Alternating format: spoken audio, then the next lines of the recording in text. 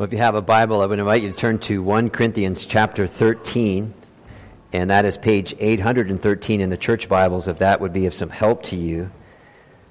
We're going to read just 2 verses, actually not even 2 full verses, which I think will become evident as we move along. And then we're going to pray and ask God for His help. So I think in the past few minutes of our worship service, the one fruit of the Spirit that we got right was probably joy. Okay, so we might have blown it on the other ones, but we got joy right. So quite fun. Okay, verse 4 of chapter 13, and we're here this morning is because we've been working systematically through 1 Corinthians. We started back last year, September. And so the reason why we're here this morning is this is the place where we should be. So verse 4, love is patient. Love is kind. It does not envy. It does not boast. It is not proud. It is not rude.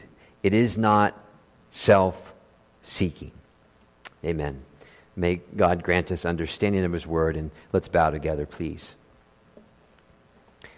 When Satan tempts us to despair and reminds us of the guilt within, upward we look and see Him there who made an end to all our sin. Because the sinless Savior died, my sinful soul is counted free. For God the just is satisfied to look on Him and pardon me. So, Father, we would simply ask this morning that You would take our hearts and set them on fire in love for Jesus Christ, for one another, and to the watching world. For Jesus' sake, we ask this. Amen. Well, 2 weeks ago when we arrived in chapter 13, we acknowledged that this chapter is found in just about every place imaginable. And we said that it's often preached in every way imaginable. And so because of the context, we should know just right off the bat that this chapter on love is not specifically for husband and wife. It's not for boyfriend and girlfriend. It's not specifically for people on that bent. This is specifically for the church. And it's specifically for this Corinthian church who had an awful problem with loving each other. And so we said because of this, chapter 13 is usually regarded as a kind of warm and fuzzy chapter. But in reality, when one begins to set this chapter in its context, as we always should, if we want to know its truth, we begin to realize that this beautiful poetic chapter 13 is more so a stinging rebuke to the church in Corinth. And the reason why that was the case is because this church, which loved the more excitable gifts, the gifts of miracles and faith and prophecy and so on, the church which loved the phenomenal and the supernatural gifts, the church which loved rating others in the use of their gift, and the church that loved judging other Christians in general, that church was in need, great need, to have the greatest gift. Do you see it there, the last line in chapter 12, if your Bible's open? The greatest gift, the gift of love, increasingly active in its life.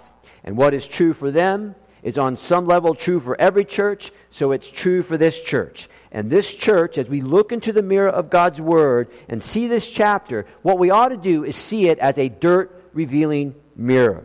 And so, loved ones, when Paul writes about love, again, he's not writing of an emotion. This is an attitude expressed in emotion. This is the kind of love which John Stott said is a servant of the will. It's not a victim of the emotion. Okay, in other words, this kind of love does not begin with a mood. So I feel it, so then I'm going to do it. No. This kind of love begins with the mind. I think it. I see where God gives me a definition of love because I know that I shouldn't come up with my own definitions of such a word. And then I begin to apply it in my life. So we have to understand this as we're thinking things through. Jesus Christ has set up things in the church so that His church, never really need to deal with disunity. Not if love is active. Not if the church is in submission to the authority of Jesus Christ. Now, we know it may happen, and we know it does happen. But it doesn't need to happen. Because Jesus Christ covers all the bases, all the things which would say, get in the way of unity. Because Christ, as head of the church, makes a way for unity. So that the only thing that could actually break unity in the church of Jesus Christ is frankly apostasy, right? So when someone rejects the gospel, when someone rejects openly the main and plain orthodoxy, the essentials of the faith, anything that's tied to the gospel, we're not talking about secondary issues, but the things that are tied to the gospel, when a person outright rejects that, then the disunity can take place. There can be a breaking off. However, in Corinth, having forgotten or disregarded the basic truths of the Christian faith. Basic truth which says we are all sinners saved by grace. Right? That's a basic truth. There's a hymn that has the title, My Lord Was Empty, and has this lovely line, in stunning grace, He took my sin and suffered boundless loss. You get this feeling that hymn probably wouldn't have been sang in Corinth, right? Listen to the refrain. For Jesus was emptied. My Lord was empty to rescue me from sin. You see, that is the spirit of Jesus that church did not have. So having forgotten or disregarded that the ground is level at the foot of the cross, having forgotten that we all have been given gifts as Christian, and listen carefully, every gift is a gift, and every gift matters. There is not to be any hierarchy of gifts, really. And every gift, and please, because of the times, we forget this. Every gift that we exercise, whenever we enjoy any amount of success in that gift, it is only because of the grace of God. Think, what was the problem in Corinth? I like that guy, I like that guy, I like that guy. Look at him go. Look at him go. Forgetting the most basic truth there is. 1 Corinthians 3:6. Some water, some plant, both are nothing. But only God is the something, because only God makes things grow. So that ratings game that could be in the church, it's chucked. It is chucked. Or 1 Corinthians 4:7, another basic Christian truth. What do you have that you didn't receive? Right? Everything we have. Food, clothing, shelter, job, our condition in life, and in the case of the church, the activity of our spiritual gifts. Everything was received. And if you received it, why do you boast? Why do you take pride wrongly as if it was all you? It was all you. Paul says it wasn't. Therefore, 1 Corinthians 4:5, another basic Christian truth. God will judge in the church. We have no right to. God has saved a date on His divine calendar, and will not the judge of all the earth do right? That's Genesis, right? Will He not do right? Of course He will. No one's going to get away with anything, because the judge of all this earth will do right. So, if you or I approach this chapter with a kind of, no problem, I am good on this one, or no problem, I'm good at most of this, or, you know what, I know a person who's not good at any of this, or, I'm glad you're preaching about love today, because, I'm pretty darn good at that exercise. Or, one more, if you or I approach this chapter like the rich young ruler. Remember the rich young ruler? Okay, Jesus, I want eternal life. You show me what to do, point me in the right direction, and I can do this, right? You tell me what to do, and by golly, I'll do it. If that is us this morning, then God help us. God help us. This chapter is meant to humble us and to show us what's right, what's wrong, and to show us why we all need a Savior. And then that Savior, in His mercy, points to this chapter, and He says to all of us, now lower yourself, humble yourself, and with my help over the long haul until your last breath, I, Jesus, your Savior, who loves you, is committed to work this love in you. So then, if you see your Bible there, but it's open, Paul says, okay, warning, you can do all kinds of seemingly spiritual things. Verse 1, ecstatic utterances. Verse 2, we can have the brightest mind and we can have the biggest faith. Verse 3, we can give it all up, right? All our possessions and our whole person, we can give it all up. In other words, it's possible to do this and yet still not have love. And if we don't have love when we're doing all those tremendous things, they don't mean nothing. They don't mean anything. Not even a speck, God? No, not even a speck. Now, loved ones, I want you to tell me, is there any other way that we ought to understand this chapter? There isn't. There isn't. You see, the church of Corinth in all their wisdom, right, in all their knowledge, in all their incredible giftedness, look past the most basic Christian truth there is. 1 Corinthians 1:27 and following. God chose the lowly things of this world and the despised things and the things that are not to nullify the things that are, so that no one may boast before him. It is because of him. It is because of God. Now think. It's because of God that you are in Christ Jesus, who has become for us wisdom from God. That is, Jesus is my righteousness, Jesus is my holiness, and Jesus is my redemption. Therefore, as it is written, let the one who boast in the Lord. Basic Christian truth. No boasting, no bragging. Why?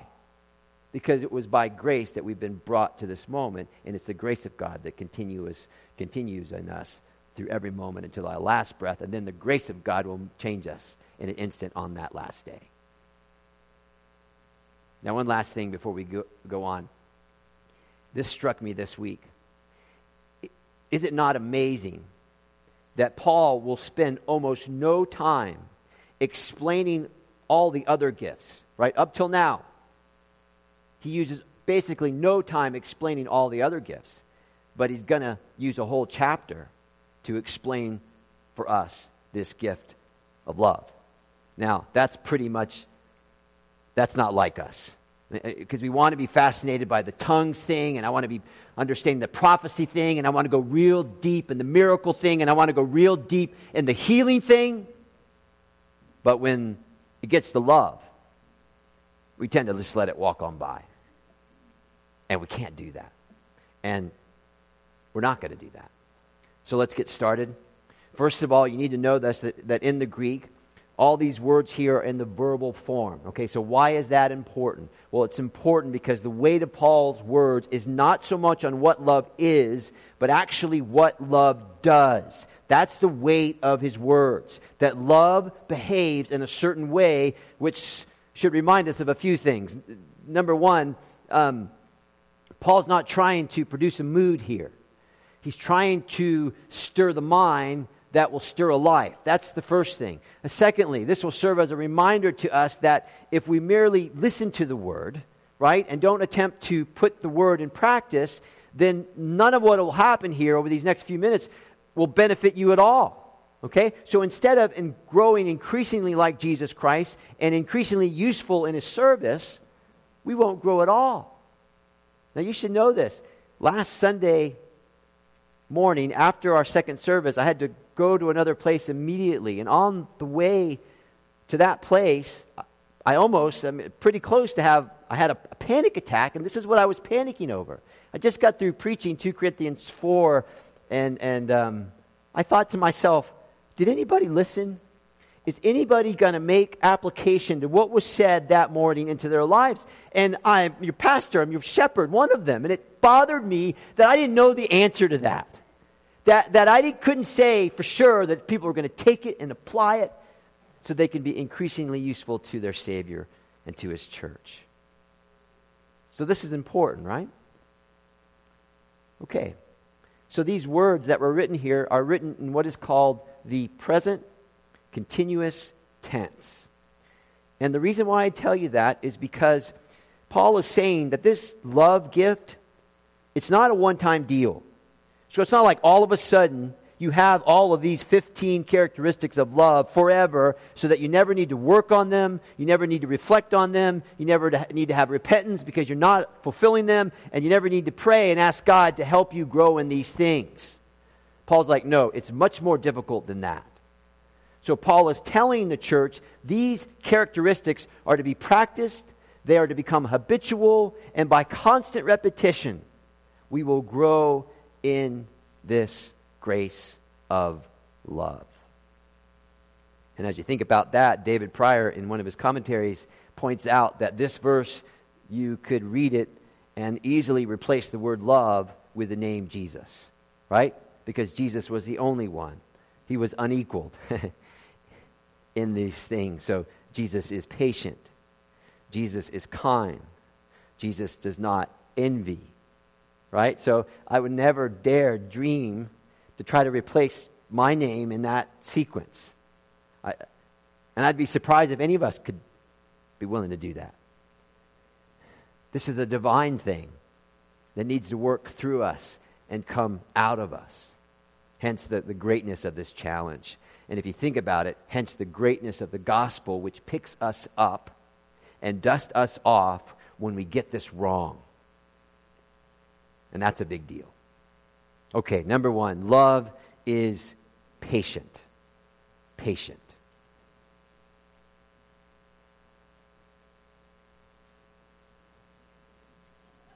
See? I saw some of you wiggle. The word means long-suffering, to suffer long. So there's a tension in our mind. Whenever the situation comes where we would be tempted to lose it, we hold ourselves in check before we set ourselves loose. So the word conveys control. In other words, Paul is saying love has a long fuse. How long? Really long. Really, really, really long.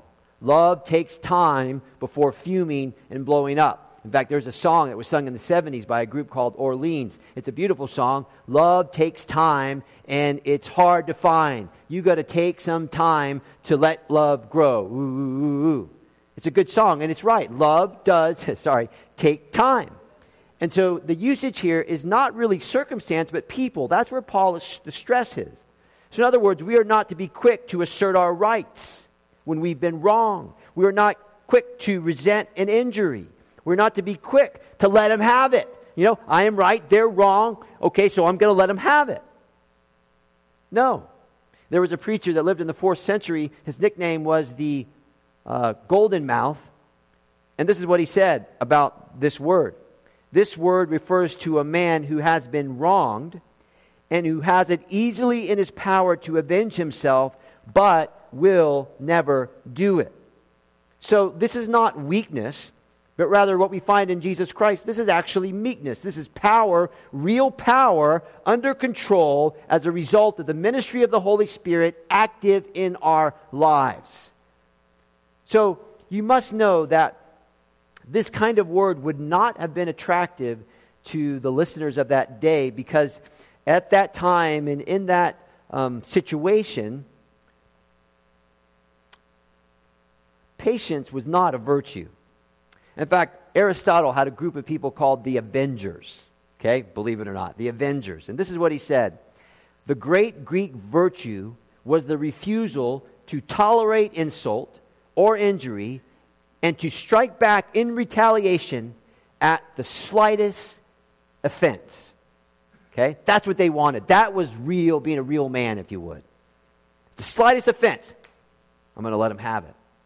There was a study done at the University of Macquarie in Southeast Australia. They took on this research project, and they wanted to know, when did meekness and humility enter into the ancient world? Because it wasn't always around, where they did their homework. And this is what they found, that this virtue did not come until Jesus Christ began to walk this earth, and those writings of his, the Gospels and some of the epistles, began to circulate, and all of a sudden this virtue of patience began to be something that people would want to model and want to do. Beforehand, the ancient world knew nothing of patience. If someone wronged me, they would get it, and they would get it fast. Love, though, suffers long. Love holds itself at bay. And listen to the words of Peter, 1 Peter 2:23. This is Jesus. When they hurled their insults at him, Jesus did not retaliate. When he suffered, Jesus made no threats. Instead, he entrusted himself to him who judges justly. And then Peter goes on. He himself bore our sins in his body on the cross. So not only did Jesus suffer long, but he gave back love, right? Love that wasn't an emotion, but it was a decision. Okay, that was Jesus. What about God, right? Because sometimes people are like a good God, or good cop, bad cop with Jesus and God, right? God's the bad cop. He's the angry one, and Jesus is the good one. No, listen to your Bible, 2 Peter 3:9. The Lord is not slow in keeping his promise, as some understand slowness. Instead, God is patient with you. Same word here. Not wanting anyone to perish, but everyone to come to repentance. It's good, right? God wants everybody to win. God has the right to blow it wide open anytime he would like, but he doesn't. He waits. He gives people time. God is patient. There was an atheist who was a popular speaker in the 19th century, Robert Ingersoll. And he would often do this little thing in his talk where he, right in the middle of the talk, would stop and he would kind of go to his watch and he would say, I'll give God 5 minutes to strike me dead for the things that I've said. Okay, so he would keep going and he would watch his watch as he was talking and the 5 minutes would expire and he assumed that the point was made, right? Because he's still alive, 5 minutes over with, and I'm still alive, so therefore God must not be real. So one day there was a Christian in the audience, and he said this to the people around him. Did Mr. Ingersoll think that he could exhaust the patience of the eternal God in 5 minutes? It's good, right? He's right. President Lincoln had a man who hated him. His name was Edward Stanton, right? He called Lincoln a clown, a gorilla, and cunning. And after Lincoln was elected president, when he began to select his cabinet, his minister of war was none other than Edward Stanton. So people asked him, he hates you. Why in the world did you pick him? Listen to what Lincoln said. Because he is the best man for the job, and I will treat him with every courtesy. And then history records for us that the night that Lincoln was assassinated, his body was taken almost immediately to the stateroom. And then there, people saw Stanton weeping over the dead body of Lincoln and saying this through his tears. There lies the greatest ruler of men this world has ever seen. You see, Lincoln's patient love conquered the hardest and rudeness of Edward Stanton's heart. Why? Because love is patient. Number 2, love is kind. And the word actually means love performs good deeds. Love is good-natured. And the idea is that this word means useful. It's useful and generous with that which is the good. So J.B. Phillips translates this, love looks for ways to be constructive. So in the past, there was a word noble. It doesn't get thrown around very much, but it's a great word. And this word noble had the idea of this kindness mixed with generosity. And the idea that the noble person was actually a liberal person. So they were very liberal with kindness. They were liberal with the good. They were generous with their resources. So whatever good was needed, whether it be time, energy, money, they immediately acted in love, acted in kindness, and they met the need. And if you did that, you were called a noble person. Now, if you think about that, is it not so that so many modern men and women are so careful with their coins and so careful with their time that kindness to those in need can sometimes be twisted to project some kind of defect on the needy? And you wonder why God put noble people on this earth to begin with, to help the needy, so that these kind of, we'll call them mischievous people, they have this clever way of saying, you know what, I need to be cruel to be kind. You know that song? Cruel to be kind means that I love you. This is for your own good. Listen to your Bible. Isaiah 32, 7 and 8. This is the word of God. Scoundrels, cheats, use wicked methods. They make up evil schemes to destroy the poor with lies, even when the plea of the needy is just. Verse 8, but the noble man makes noble plans, and by noble deeds they stand. See, that is kindness. That is kindness. Kindness is good, especially towards the bad. And again, God is our supreme example. Romans 2:4. Do you think lightly of the riches of his kindness? Same root word there. His kindness that leads you to repentance. Titus 3:4 and 5. But when the kindness, same Greek word, root word, the kindness of God our Savior appeared, he saved us. Not because of the righteous things we had done, but because of his mercy. So, if you're going to be honest, like I'm going to be honest, this is easy to say, it's easy to understand, but it's very hard to do. It's very hard to do. Kindness does not give to people what they deserve. Kindness gives to people what they need. Kindness is to have a gentle and kind disposition, as to not be so easily provoked when we are injured by others, right? Kindness is not ready to take offense, But, and this is Moffat, prepared to endure anything rather than to do like action to wicked men. So in the Gospel of Luke, chapter 23, verse 33, Luke does something really interesting. He says, when they came to the place called the Skull, there they crucified him. So you're reading this and you're letting this unfold in your mind. You see Jesus' body being dragged to the place of the skull, and then you see the cross being pounded in the ground, and you see your Savior body just kind of lunge when the cross goes into the ground. And then Luke records for us the very first words out of the mouth of Christ once his cross went up. You ready? Father, forgive them. They don't know what they are doing. Right? I could call down legions of angels and take hold of this whole situation. But instead of calling down that, I called down forgiveness. That's kindness. So there's always going to be a place for kindness in the church. Always be a place for kindness in the home. There's always going to be a place where the kind person is a student of other people. They begin to study them, and they begin to treat them based on that person's need. That's kindness. Love is patient. Love is kind. Number 3, love does not envy. So Paul's given us 2 positives. Now he goes negative. Love does not envy. Envy and jealousy. The words are just about interchangeable here. Envy and jealousy are the why not me words, right? Why don't I have what they have? Why can't I have what they have, right? And so the real test in this is to check our reaction to the news of another's successes, right?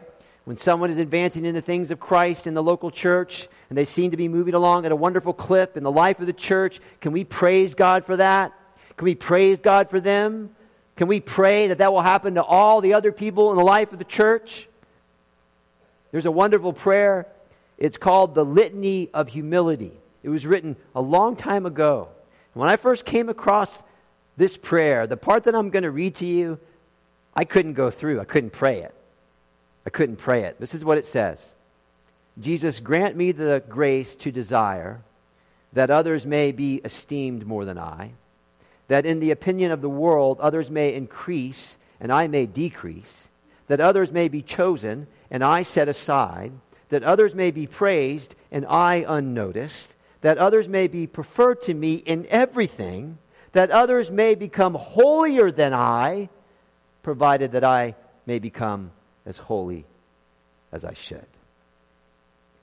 And it was those last 4 lines. It was rough for me. So envy comes to us in 2 ways. Number 1, I want what they have. Number 2, I wish they did not have what they have. Proverbs 27:4. Wrath is cruel, and anger is outrageous, but who is able to stand before envy? I was rereading the recounting of a life of a pastor who ruined his ministry by doing all kinds of horrible things. And the article that I was reading, there was a lady in the church that was quoted as saying this: I always envied their marriage. I always wanted my marriage to be like their marriage. I always thought he, pastor, would have been a far better husband than my own. And I was wrong. I was wrong. Love does not want what others have. It does not wish others did not have what they have. And then, as we think through that, then envy will always be a problem.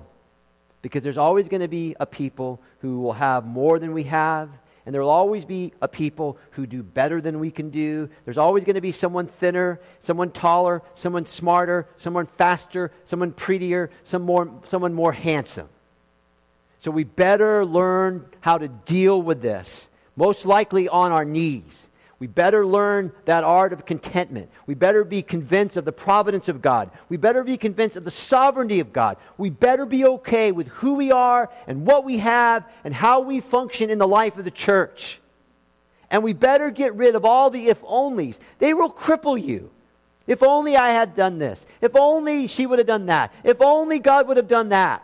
Get rid of all the if-onlys and start letting the why-me's come to place. Why me, God? Why in the world did Jesus die for my sin? Why in the world did you choose me at this time? Why, God, do you keep forgiving me? Why me? Why me? Why me? Which is better, if only or why me? The good kind of why me. Envy is the mindset of the devil. He wasn't happy with his high position at first, and he wanted more. He couldn't have it and was prepared to do anything to get it. But he never did get it. He never did get it. Envy and jealousy then can wreak havoc in a church. And we have to be careful. And just let me say this as a brief aside. Parents, we want our children to be good. Not for family pride. Not for family pride. But for the glory of the Lord Jesus Christ. And there is a huge difference. Number 4, love does not boast. And I think that you see this most clearly in the life of Jesus Christ, because it always seemed like Jesus Christ wasn't ever very interested in gaining recognition. He never needed to overplay his ministry. You never had this sense that Jesus was tooting his own horn. You see in Jesus Christ one who did not demand his own rights. He left his reputation, and he left his station in life completely in God's hands. Right? So he wasn't trying to position himself for greatness. He wasn't trying to reshape his history so that everyone would know how fantastic he was. I mean, think about it. When Jesus comes into this world, there was suspicion about his birth. Right? Did Mary sleep with someone else? He was only a carpenter's son. Nazareth, his hometown. What was the word on Nazareth? What good could come out of Nazareth? Nazareth is like the east side, right? And he had to be pointed out in the Garden of Gethsemane before they took him away to his cross. Does that sound like someone's life who's just built on a boast? Absolutely not. And we better be careful then sometimes the books that we read. Those popular Christian books sometimes, or those cultural Christian books, the how-to books that tell us we deserve better and that you can have better. Follow these steps. And we want to follow these steps not just to be better, but we want to boast to the world that we finally are better. We can't do that. Love does not do that. The King James Version says love does not vaunt itself. It means throw itself forward, parading all of its accomplishments. And of course, that was happening in the Corinthian church. They loved boasting. They loved putting themselves forward. They would have probably broken the internet, right, if they were posting about how great they were. Boast, boast, boast. Did you see me last Sunday? Did you see me do that? Did you see me? Did you see me? Did you see me? C.S. Lewis. Bragging is the utmost evil. Number 5, love is not proud. J.B. Phillips, love does not cherish inflated ideas of its own importance. So many in the Corinthian church had a sneaking suspicion that they had arrived at perfection. Hence, they thought it was okay to judge because they were perfect and the person that they were judging was not. They thought it was okay to rate others because they were perfect and the person they were rating was not. And they thought that they really knew, so they could really judge. And Paul calls that pride. He calls it puffed up. And can we not see how difficult this would be even in our own context? Because the bent of the world tells us, seize the moment. Be your own man. Strut your stuff. You make sure everyone knows that you really got it together. And because if you don't, no one else will. And you be aggressive out there. Impression or intimidation, whatever you need. But you make sure that the world knows that you're the one. And then we read our Bibles. Jesus and John. John had a wonderful ministry, John the Baptist, and then Jesus' ministry begins to overshadow it as it should. John says, chapter 1, verse 27, I'm not worthy to get on the ground and untie this guy's shoes. He must increase. I must decrease. William Carey was the founder of Modern Missions. He came from the low street. He came from the east side, if you would. And he worked in a shoe shop.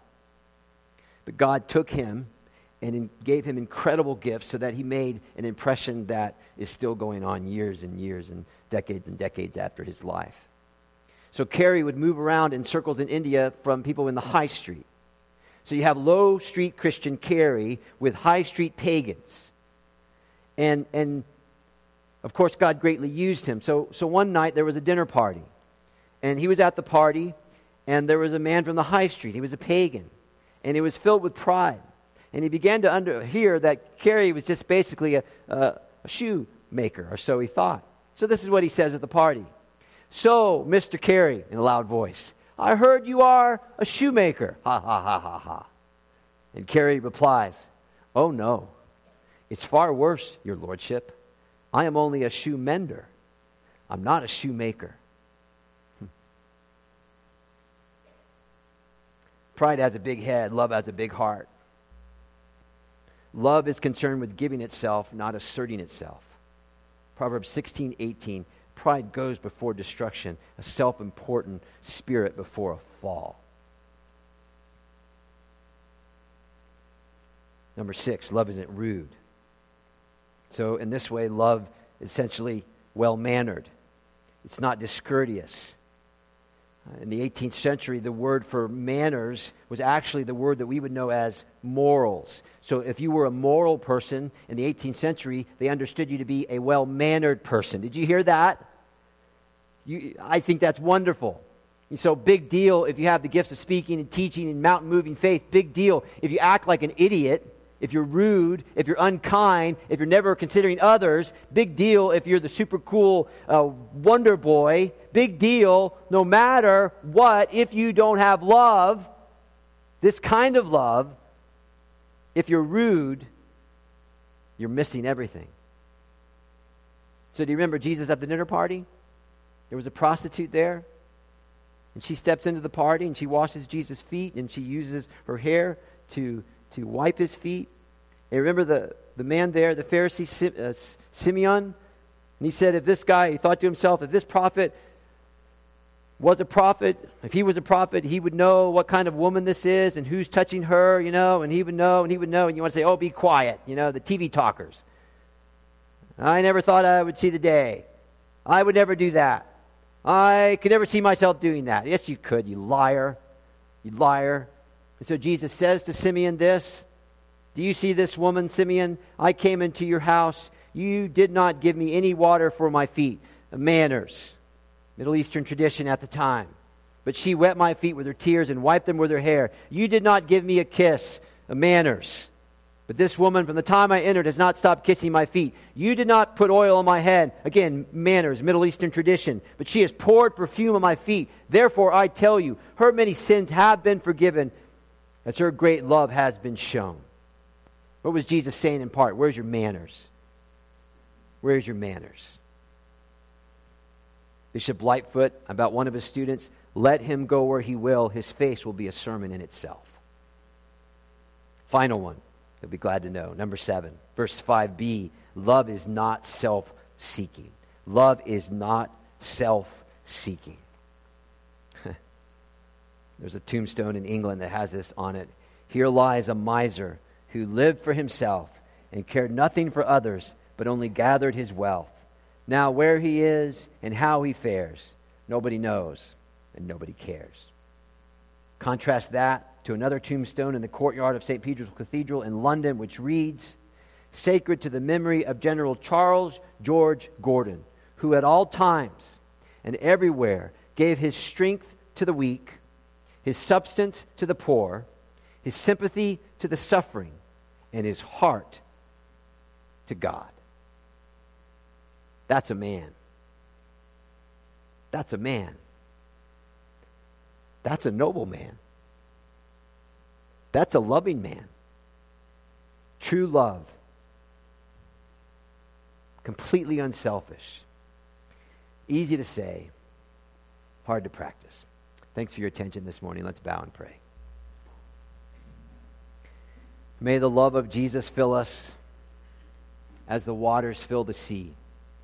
Christ exalting, self-abasing. This is victory for me. Father, may you grant to us the grace that we need to deal with our loveless hearts.